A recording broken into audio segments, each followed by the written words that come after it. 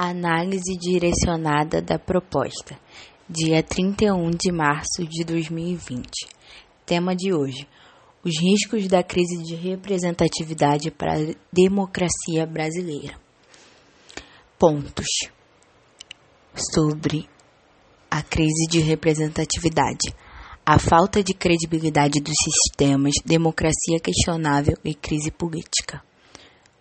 Pontos sobre democracia brasileira: fica debilitada, ineficaz, não tem garantia de melhorias sociais.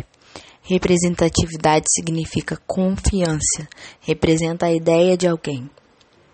A crise representa desequilíbrio, incerteza, vacilação, tensão, carência.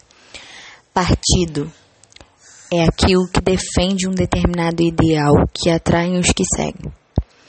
Movimento dos sem partidos são aqueles que não acreditam mais em nenhum partido. Eles sofreram alguma desilusão.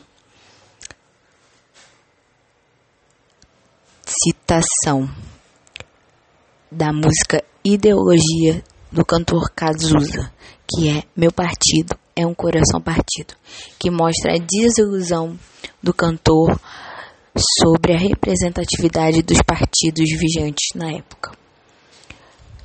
Citação: Jean-Jacques Rousseau: o homem nasce bom e a sociedade o corrompe. A política, ela perdeu o conceito de representatividade. Ela se assemelha mais ao futebol do que à política em si de verdade. Ela está pautada agora na disputa.